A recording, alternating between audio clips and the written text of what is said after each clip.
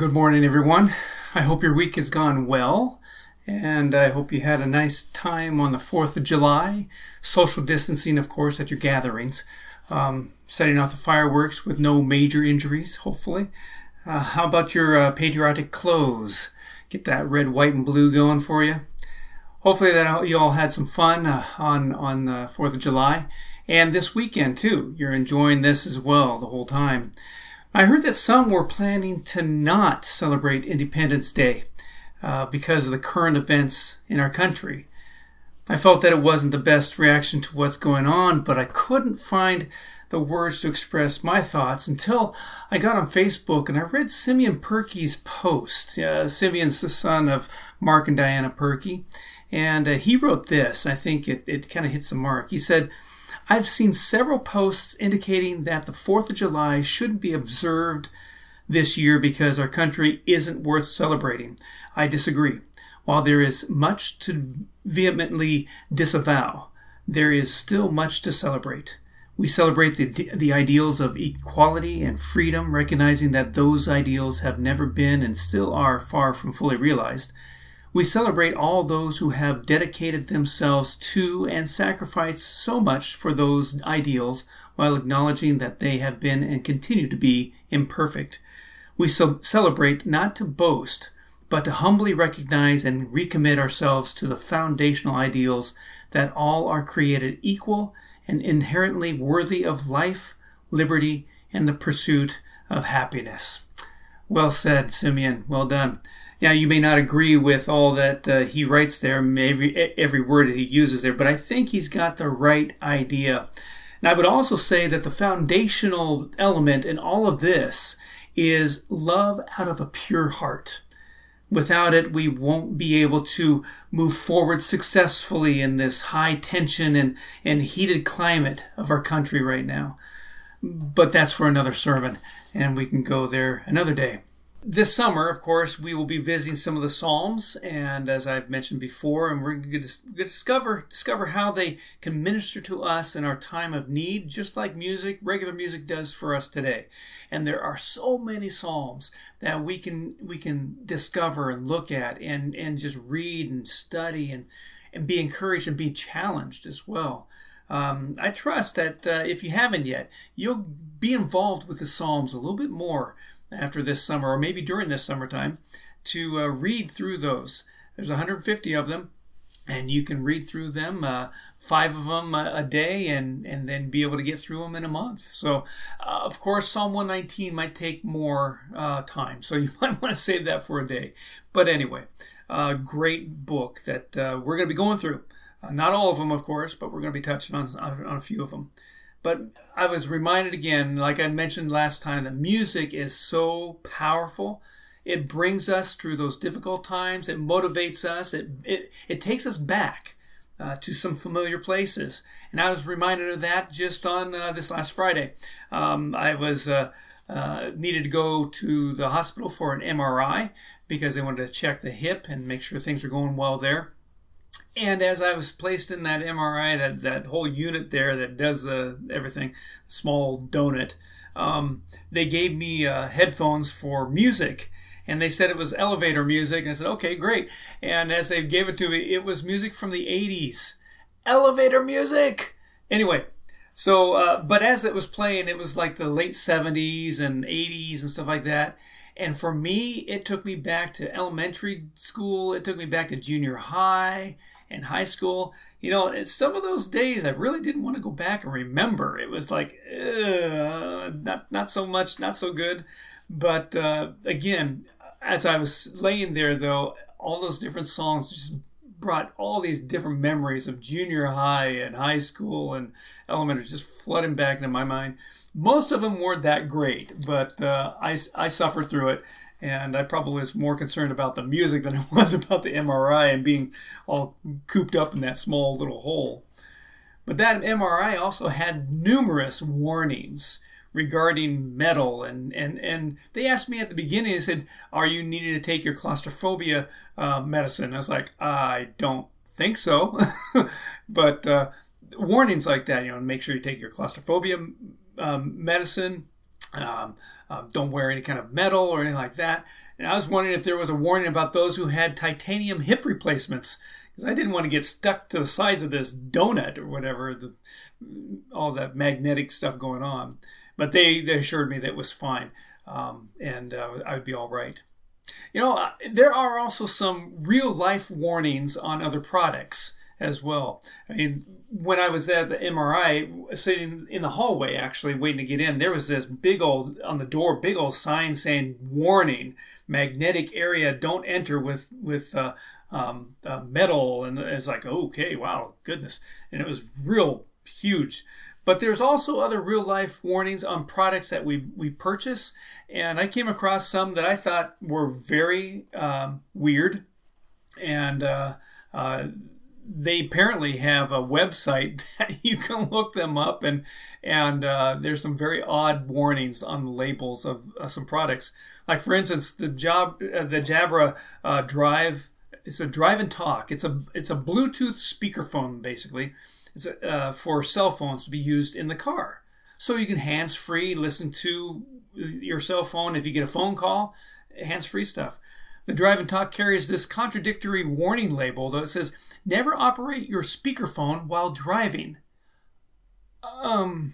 Okay, so instead of it being a Drive and Talk, it probably should be called just the Talk. Don't drive with it. Nitol, sleeping pills. Maybe some of you take those. Had to take them since you maybe had some stress in your life these last few months. The label warns that it may cause drowsiness. Sleeping pills. I hope so. Jet skis. There's a label on jet skis that says, "Never use a lit match or open flame to check fuel level." This kind of warning also too apparently can be found on any other the gas caps of personal recreational vehicles and ATVs. It should be followed by this saying, "And if this was news to you, you are not legally permitted to operate this vehicle, or for that matter, leave the house." If you can't follow that rule. Hair dryers. This is a very odd one. I've never seen or heard of this one before. One of the most odd warnings. A label warning: "Do not use while sleeping." A hair dryer. Do not use while sleeping. Several manufacturers apparently of hair dryers thought it was necessary to warn users of the dangers of sleep drying. And an affliction apparently happened to somebody, and so they had to put the warning out. Then there's the blowtorch gas bottle. Of course, some of you use that to light things with and everything else. There's a label warning that contents may catch fire. I hope so. That's what you want to have happen with a blowtorch gas bottle. On a package of fishing lures was attached the warning, "Harmful if swallowed." Now, that's a bit odd, because is that written to warn the fish in the pond? Or can you imagine maybe a fisherman in a boat getting really hungry? He has been out so long on the water that he's starved. He looks down at the brightly colored lure and he thinks, "Hey, that looks tasty." And he's about ready to pop one of those puppies in his mouth when he sees the warning on the label. And thankfully it says, "Don't, harmful if swallowed." Oh, thank goodness. I was, hungry. I was going to eat one. Or a carpenter's router. This is really bizarre. A carpenter's router carries a warning, "This product not intended for use as a dental drill." These labels are here, these warnings are here because somebody somewhere did these things. And they had to cover, the legal part of all this. I wonder if Home Depot has had too many dentists in their tool aisle, wondering if they could buy their routers instead of expensive dental equipment. Who knows? And then finally, one company sells those cardboard sun shields used to keep the hot sun off the car dashboards. I've had one of those before, and it works quite well, actually. Someone's concerned that somebody might forget to remove their product before heading onto the highway. So the shield carries this warning: "Do not drive with sun shield in place." Who could forget to remove the obstruction? You can't see anything when you're driving. And those who forgot might need a refresher course on driving. Remove the area in the windshield so you can see where you're going. Anyway, life is full of warnings. And it seems like someone is always telling us what we can't do. And some think that is the essence of Christianity. Don't do this, don't do that. And God sits up in heaven on his throne, issuing rules like lawyers. He commands, don't do this, don't do that, and don't you dare have any fun. And Christianity for many becomes drudgery instead of freedom. What a tragedy. You see, God is all about freedom. Only with him can we experience real freedom. Now we're going to look at a couple of verses in one of the longest Psalms to get a better idea of all of this. Look with me, if you haven't turned there yet, to Psalm 119, in the middle of your Bible there. Psalm 119, we're going to look at two verses. One verse is out of the section that I've mentioned that I was going to actually use. It's verse 32. And then the other verse is verse 45. I mentioned we were going to look through 41 through 48, but we're going to just look at these two verses for now. Psalm 119, verses 32 and verse 45. Verse 32 says, I run in the path of your commands, for you have set my heart free. And then in verse 45 it says, I will walk about in freedom, for I have sought out your precepts. Now, these two statements connect freedom and the word. Verse 32 says, because we are free, we are able to keep the commands of God. And then verse 45 says that since we seek out the precepts of the scriptures, we are able to live in freedom. Now, both verses say freedom and the word go hand in hand, and they do. Does that sound like your life? Maybe you probably have experienced moments when you haven't always felt freedom in Christ. Maybe you felt kind of confined, that some things you're not able to do. Maybe you've slipped into living to please others and maybe to conforming to religious expectations. Does that sound familiar to you, maybe? But often our culture defines freedom as being loosed from the shackles of religion. There are those who are described as free thinkers. The Catholic Encyclopedia defines them as this. There are those who abandoning the religious truths and moral dictates of the Christian revelation and accepting no dogmatic teaching on the ground of authority, base their beliefs on the unfettered findings of reason alone. Basically, in other words, free thinkers usually reject the teachings of Scripture and they choose their own beliefs. They think Scripture is too confining. It doesn't allow them to have freedom in what they want to do. They consider themselves free when they can reject the teachings of Scripture and choose their own beliefs. Now, some young people often consider the Bible as restrictive. You get into those younger years and you want to do some things on your own, but then you know about the Bible and you hear about the things you shouldn't be doing because you've read them in the Bible. And, if they were to follow those things in the Bible, they wouldn't be free to do what their friends do. So too many restrictions, are keeping them from having fun. But is freedom from God and the Word really freedom? No, it is really slavery. Let's look at John chapter 8, verses 31 through 38. It's the New Testament there, Gospel of John, front of the New Testament. We'll see a contrast here. Contrast true freedom from the actual slavery of rejecting God's Word. Look with me in John chapter 8, verses 31 through 38. I'm reading from the NIV. It says, to the Jews who had believed him, Jesus said, if you hold to my teaching, you are really my disciples. Then you will know the truth, and the truth will set you free. They answered him, we are Abraham's descendants and have never been slaves of anyone. How can you say that we shall be set free? Jesus replied, I tell you the truth. Everyone who sins is a slave to sin. Now a slave has no permanent place in the family, but a son belongs to it forever. So if the Son sets you free, you will be free indeed. I know you are Abraham's descendants, yet you are ready to kill me because you have no room for my word. I am telling you what I have seen in the Father's presence, and you do what you have heard from your Father. Jesus' Jewish listeners discerned that the opposite of freedom is slavery, and rightly so. They bristled at the suggestion that they were slaves to anyone. Politically and spiritually, they prided themselves for being fiercely independent of others. But Jesus declares that they are really slaves. So let's take a moment this morning to consider some forms of slavery grasping the Pharisees. What kind of slavery was holding on to the Pharisees? First, there's the slavery to sin. The obvious example of the grip sin had on them is that they were ready to reject and kill Jesus, the Son of God, as the Gospel of John mentioned there in verse 38. And as much as we try to blank out the guilt of sinful disobedience, we are not really acting freely. When we stop obeying God, we become a slave to the devil, slave to Satan.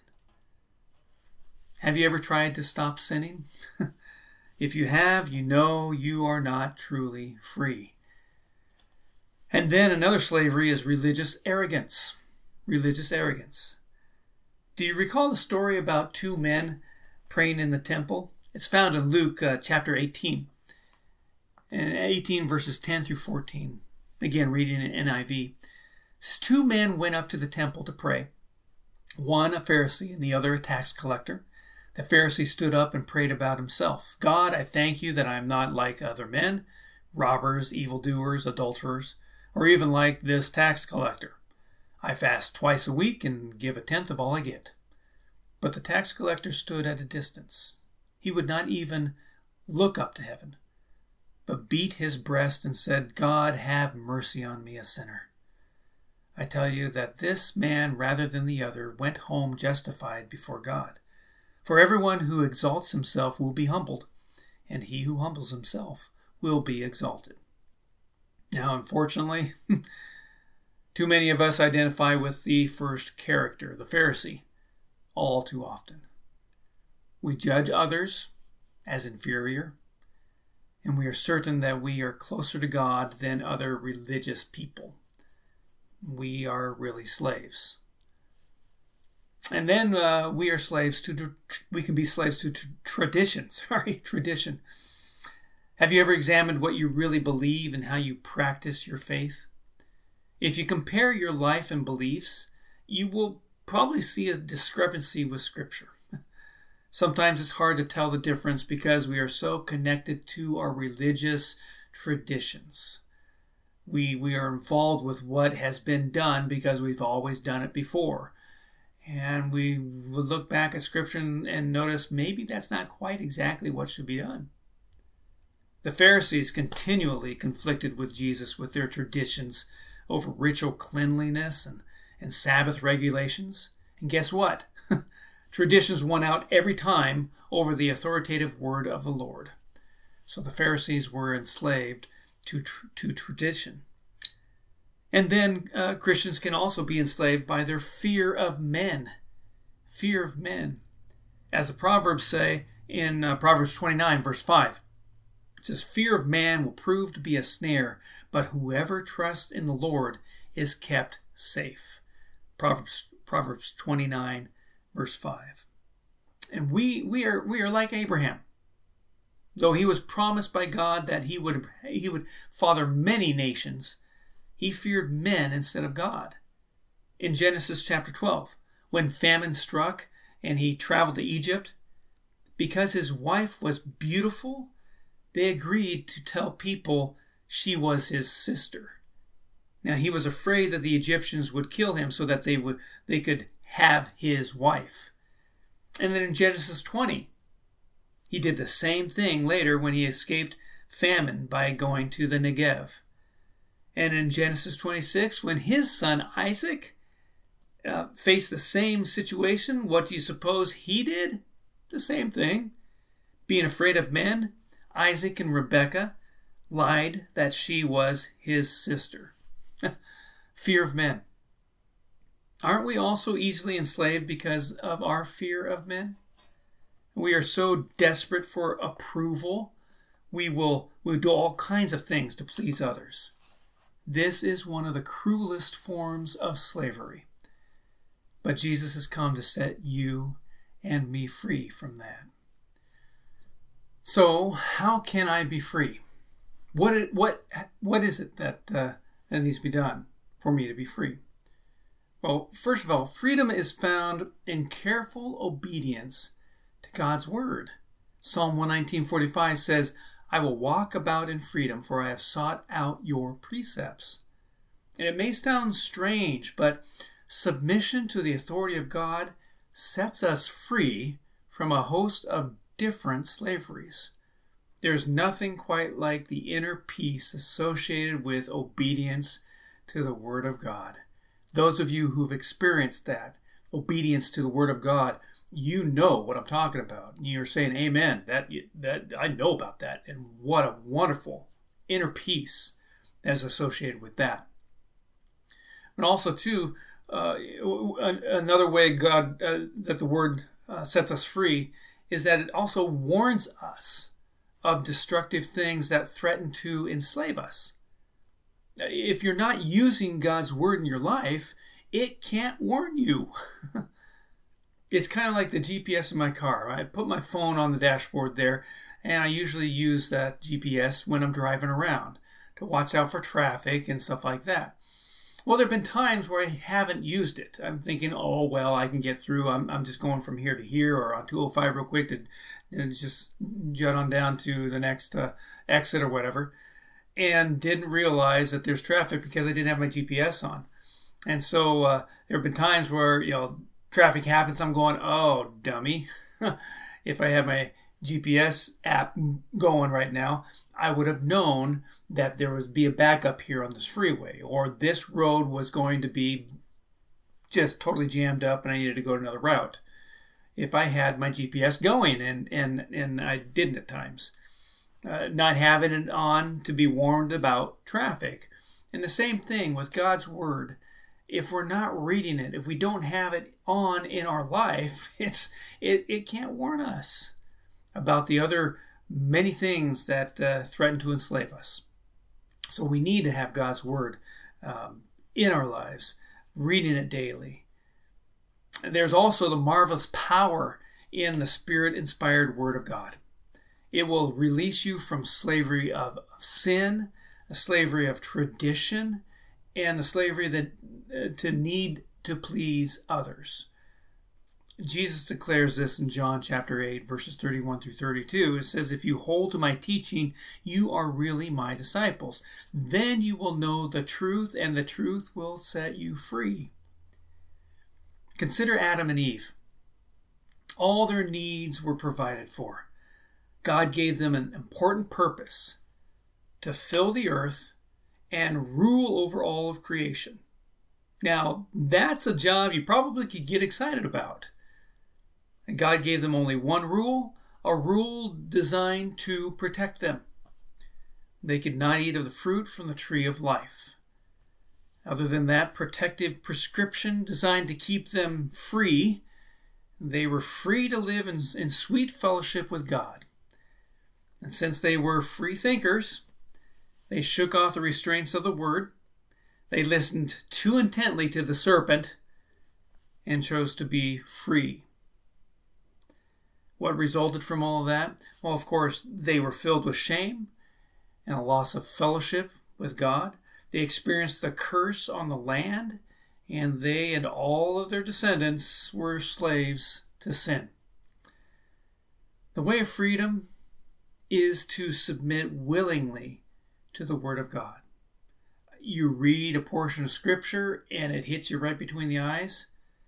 You willingly submit to what the Word of God is telling you. If we want to be free disciples, if we want to be free followers of Jesus, we need to hold on to the teachings of Jesus.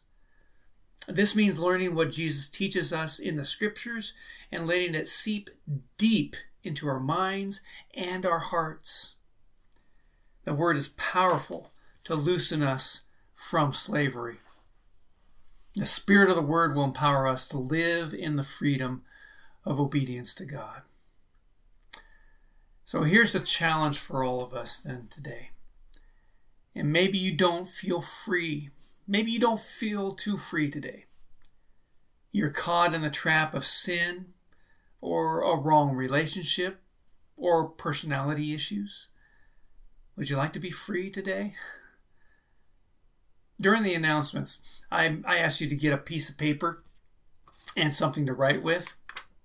I would like for you to write down on the paper the names of your slavery. Now, it might be things like lust. It might be bitterness. It might be gossip. It could be substance abuse. It could be lying. It could be greed. Whole sorts of things. Whatever sin holds you, name it. It might be relationship slavery. You are so bound with the need of pleasing another that you can't be free. Maybe you're trapped by fear or anxiety. Maybe you were caught by depression or self-focus or just plain old hatred. Name it. Write it down. Take some time right now. Just write it down. Take a moment. I don't have any music for background for this, but just go ahead and take a moment to write down what might be enslaving you. I'll do the same thing. Shaking the camera, sorry. All right. Once you've written it down, you can fold it if you want or whatever, but hold on to it. Hold on to the piece of paper.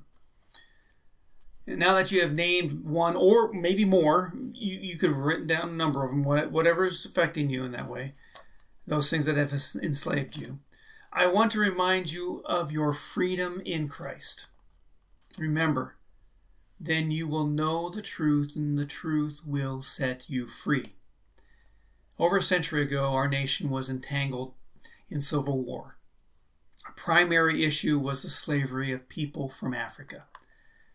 On one September day, President Lincoln issued an executive order, and he wrote these words: that on the first day of January in the year of our Lord 1863, all persons held as slaves within any state or designated part of a state, the people whereof shall then be in rebellion against the United States, shall be then thenceforward and forever free, and the executive government of the United States, including the military and naval authority thereof, will recognize and maintain the freedom of such persons, and will do no act or acts to repress such persons, or any of them, in any efforts they may make for their actual freedom.